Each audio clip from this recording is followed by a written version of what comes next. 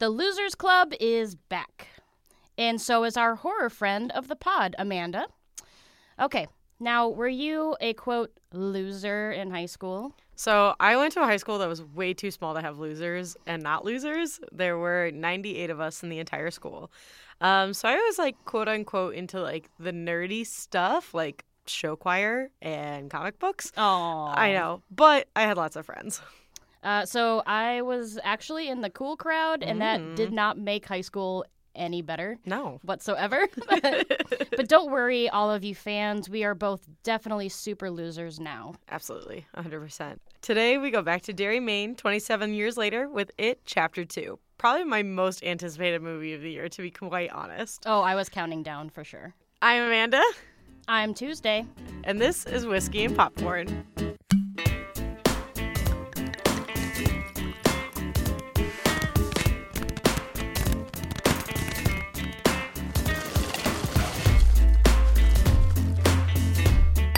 All right. So like you said, we are back in Derry 27 years later, and things are not going well. Children are missing. People in the mental hospital are going crazier. And Mike Hanlon calls back the adult members of the Losers Club to solve the problem. So we get to find the losers in their adult lives. So Richie is a stand-up comic. Bev is a fashion designer, but she's still in an abusive relationship. Bill is a successful writer that it turns out people don't actually like the endings of any of his books. Stanley is an accountant. Eddie is living in New York. Ben is in the real estate world, extremely successful. And Mike is the only one who stayed in Derry. He became an obsessive libraries assistant. He lives in the library attic. So as they come back to Derry, they start to remember what happened to them because the farther and farther they get away from the town, the fuzzier the Pennywise memories have become. Something happens to you when you leave this town. The farther away, the hazier it all gets. But me, I never left. I remember all of it.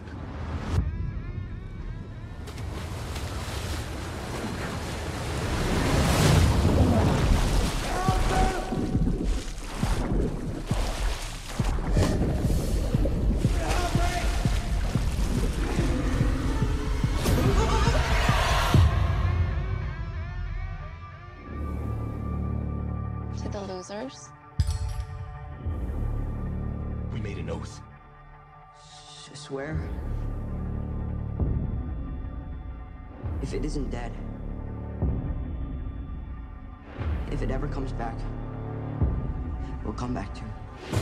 We didn't stop it. Pennywise. The clown. We can't let it happen again. Hello? Kid!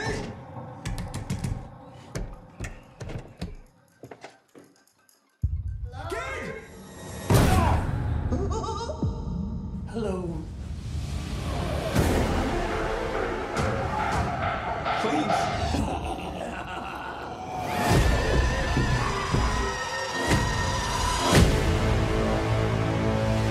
For 27 years, I dreamt of you. I craved you. I've missed you. We need to finish it. For good. I've seen all of us die. It consumes us from the inside until we don't have a choice anymore. You lied. And I died. You lied. And I died.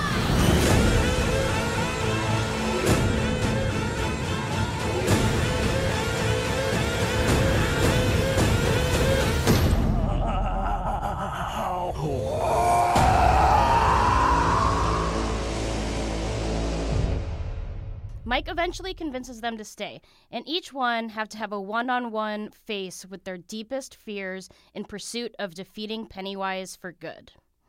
Okay, so I just want to start by asking simply, did you like it? Yeah, I really liked it. It definitely lived up to the hype. Oh, and yeah, and we were so excited for this, and it definitely lives up to its height. And anything that it doesn't do as well as I wanted it to, the acting prowess and caliber that they brought into the second movie, it just wipes clean any of the issues I probably had with it. My initial reaction that I've been telling to people is that because the casting is 100% on point, like these adult actors look like the adult versions of these child actors, like better than any time I've ever seen. If even one of them was like not that good, it would have totally taken me out of the movie. It would have been not believable, especially since there's so many name actors in it. I would have been like, why is Bill Hader in this movie? But instead I'm like, why is adult Finn Wolfhard in this movie? But like they do such a good job of the casting. It's almost as if the adults are playing the children who are playing the characters. Oh yeah, it feels so generational. And what I've initially been telling people was it is delightful but tiring. Yeah. I would chalk it up to like if I was trying to eat an entire pizza to myself. But that's kind of like how the first one felt to me. Like it felt very true to the first chapter of the movie. Is like you went in and you laughed way more than you expected. Mm-hmm. And it's because like middle school boys are dumb to each other. And then, well, it turns out when middle school boys haven't seen each other since middle school, they're like still dumb to each other. Yeah, and I did it's your still mom funny. I did your mom that last night. You know, Yeah. like just the stupid stuff. Yeah. So you like there's a levity to a movie that's so heavy because not only is it like absolutely terrifying and there's so many jump scares, and the jump scares could be anything from like creatures to Pennywise himself to like a transformed version of Pennywise himself. But the way that these adults are dealing with them and how they're like doing their deepest fears, it's all about trauma. Like it's all about the most traumatic things that happened to them as a child is what they have to go face as an adult. Everything from Beverly's extremely abusive father that we saw in the first chapter, and you know Eddie's relationship with his mother being a hypochondriac, to Richie and his sexuality. Like none of these are light subjects, and yet you're like kind of giggling throughout the movie. It's so crazy. Yeah, I feel like I saw my friends grow up and nothing really stopped. Absolutely. And that was refreshing. I also enjoyed how much development we received for each character because they really do sequence out the different characters and each one really gets their time, whether that's an interaction with Pennywise or one of their greatest fears. And even Pennywise gets some hints to maybe his origins and a little bit more of his background story, which I also appreciated. Yeah, it has the classic, you know, scary movie tropes, but it has a lot of the Stephen King fantasy and sci-fi tropes. Like this whole ritual that they have to do at the end, which is like very science fiction-y. And that's very Stephen King, where even when he's talking about terrifying things, it's mostly like science fiction-y, super terrifying things. Something that I liked, he made a great cameo that was really fun, really unexpected. I always love those. It's like looking out for Stan Lee in his movies. You wait for it because you know it's there, and he's so brilliant. Yeah. I think this one was great because like he notoriously hates the movie renditions of his books. He's been on record a million times saying that Stanley Kubrick ruined The Shining and things like super accepted movies that we love. He's just like, that's not at all what I wrote. And so he famously loves these two chapters of this movie, which is amazing. I think that's why he agreed to be in the movie, which is really fun. Yeah. Make sure to keep an eye out for that. Now, I've been struggling to decide, was it extremely scary for me, or is it the fact that you and I saw it in IMAX? It definitely played into it. Like, Pennywise should never be that big. Yeah. Ever. And with IMAX, you kind of feel like you can't get away from the screen. Like, I turn my head and I'm like, oh, nope, he's still there. Trapped. Yeah, it was very immersive. It's definitely a movie you have to see in the theater. Oh, yeah. If you don't see IMAX, you have to see it in theaters. The jump scares are amazing. And, it's typical horror. So you have music that leads up to it, and then it's like the big crash of music when there's a jump scare. So there's definitely times where you expect it, and then there's other times that took me completely by surprise. Like, we had dinner before, and I had 2 margaritas, and I was so afraid towards the end I was going to pee my pants because the jump scares were so good.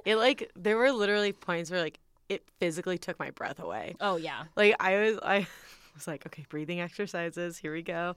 And I watch a ton of horror movies. Yeah, and that's what threw me off, too, is it's been years since I had my hands on my face covering things up. In this movie, I absolutely was. Yeah.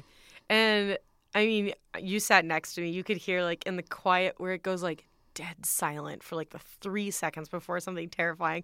I'm always like, no. And then, like, something horrible happens.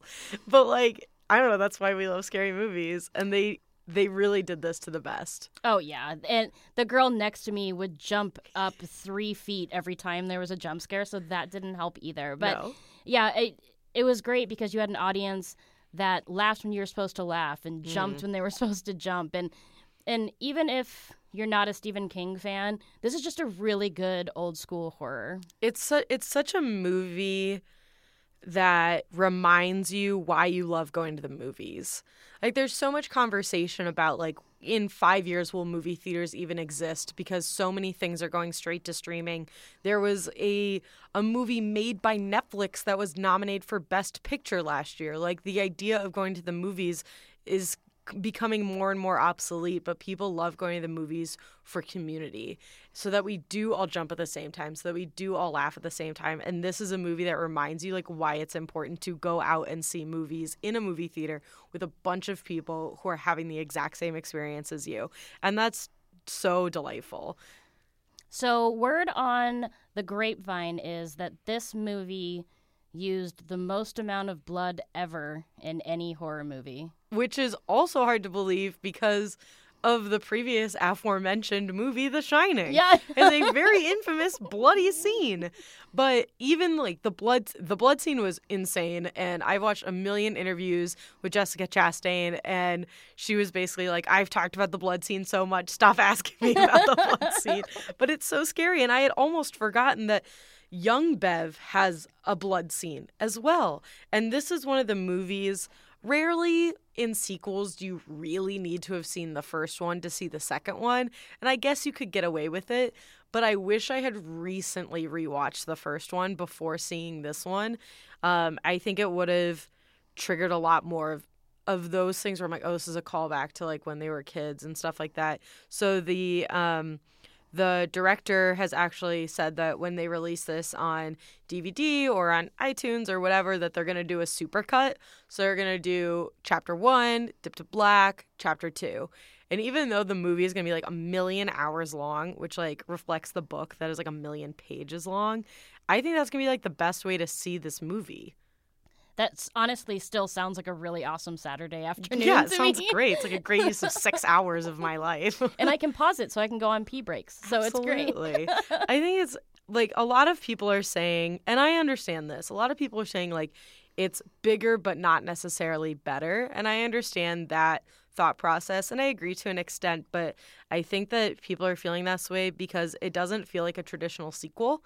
Like, it really does feel like the second half of a movie, like the second half of the book, like a Chapter 2, which is why I think, like, the supercut will be the best version of these two movies where you just, like, watch it all the way through. It's a little difficult as a standalone movie itself. Yeah, and, for people who are like, was 1 or 2 better?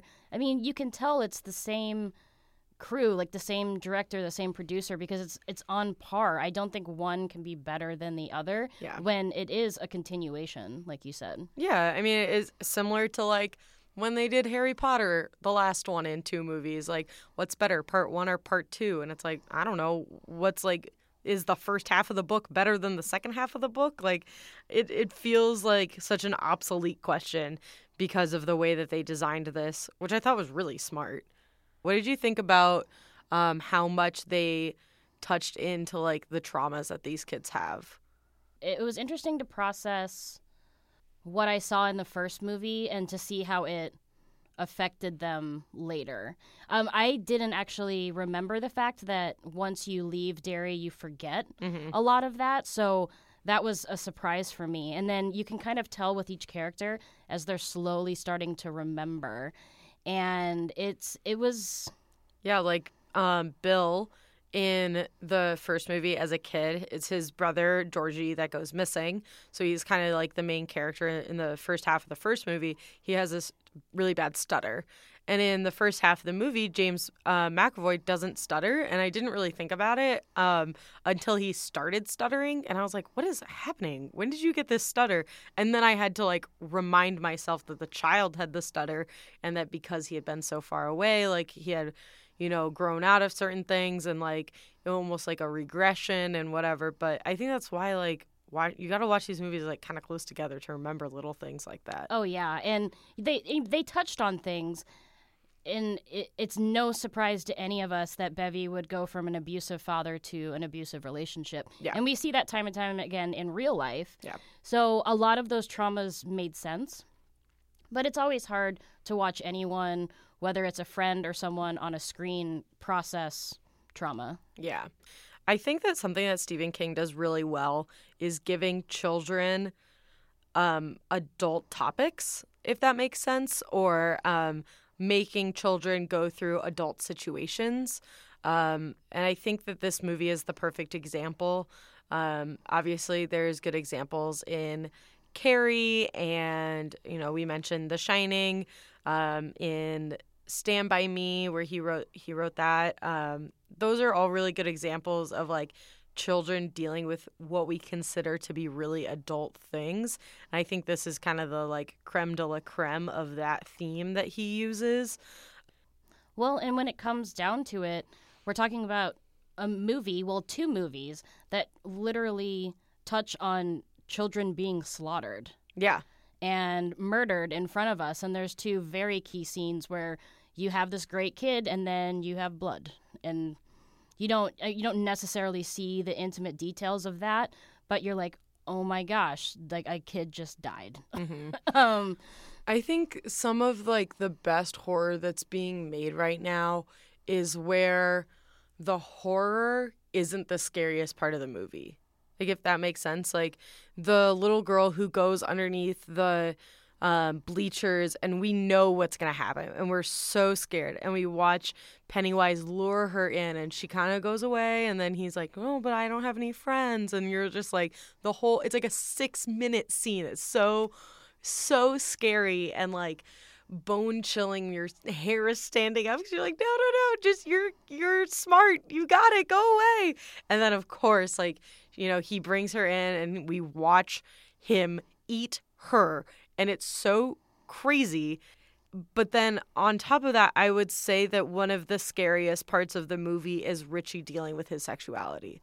Like this balance of like horror and fear, I guess. And I mean, they do such a good job of that in so many, like, I mean, Jordan Peele's very good at that kind of stuff of like the undertones is what's actually the scary part. The humanity is what's actually the scary part, while these really crazy, theatrical, scary things are happening. Well, and I agree that build-up and being able to relate to the character, the build-up's killer. Even when Bev visits her old home and you see this old lady transitioning, but it's such a slow build-up and the girl under the bleachers, and it's like, it's not as much the action itself. And when it happens, that build-up is just killer. Yeah, the anticipation is so much. So a lot of people have been asking if they're going to do an It Chapter 3. Everyone is kind of on the record of, unless Stephen King writes more of this book, they're not going to. But it has been rumored that they might do like a Pennywise origin story. Would you be interested in something like that? Sure. Yeah? Yeah, If, I would dig it. If like King worked with them to like kind of write it the right way. Yeah, I mean, I would at least want King's blessing, if not support, and because we don't know, like he made this he made this character out of nowhere, and I would at least need his blessing. But for the most part, I like things to stick to the book, like Harry Potter. But then I also saw how fantastically well The Handmaid's Tale did after it was quote-unquote post-book, and how that transitioned. So maybe, I'd see what they do. And if it fails miserably, we still have 6 hours of really awesome movie. So yeah, because like while I feel like I'm finished with this story, I'm like not at all finished with Bill Skarsgård playing Pennywise. Like I could watch like 900 more things of him being the scariest monster in the 2000s. Oh, it's so well done. Not to shake my head at Tim Curry whatsoever, but if anyone was going to replace him, like, I know. Oh man, just when he starts, when he starts that drool, you just cringe. Like, The one that really gets to me is like the eye twitch, like where his one eye goes like lopsided, and I'm like, oh my god. I was watching this interview with Bill Hader, and he was like talking to Bill Skarsgård like offset or whatever, and they were like getting beers chatting, and he was like, how do they do that like in production? Like what are they doing digitally to like make that happen?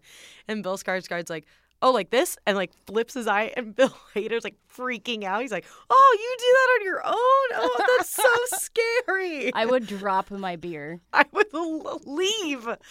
That's so scary. It's literally nightmare fuel. Speaking of beer, did we get to drink? Yes. Oh my god. Before this movie review makes me anxious, I got to get a cocktail. My heart rate, my Fitbit said that my heart rate for the nearly 3 hours of the movie was like 98 beats per minute. Yeah, I was pretty close to that. It was not good. All right. So Tuesday after this movie, what did you go drink? I actually kept with the night. We went to a really great Mexican food restaurant, so I'm sticking with the margarita. Amazing. Can't go wrong with a margarita. Never. All right. So for my drink, I definitely needed a drink after this because I was so anxious. I'm going to go with something timeless because we see this like transition of these same characters over time. I'm just going to go with a gin and tonic. It's going to be my drink for the rest of my life. It always has been. In 27 years, I'll still want a gin and tonic. Hey, if it tastes like home. Yeah, why mess with it? Yeah. Gin and tonic, 2 limes, no straw. I mean, beautiful. What else do you need? All right, Tuesday. Well, where else can they find Whiskey and Popcorn on the interwebs? Well, we've got Spotify, iTunes, Stitcher, and SoundCloud. And you can follow us on Facebook, Instagram, and Twitter. And we will see you again at the movies. Bye. Bye.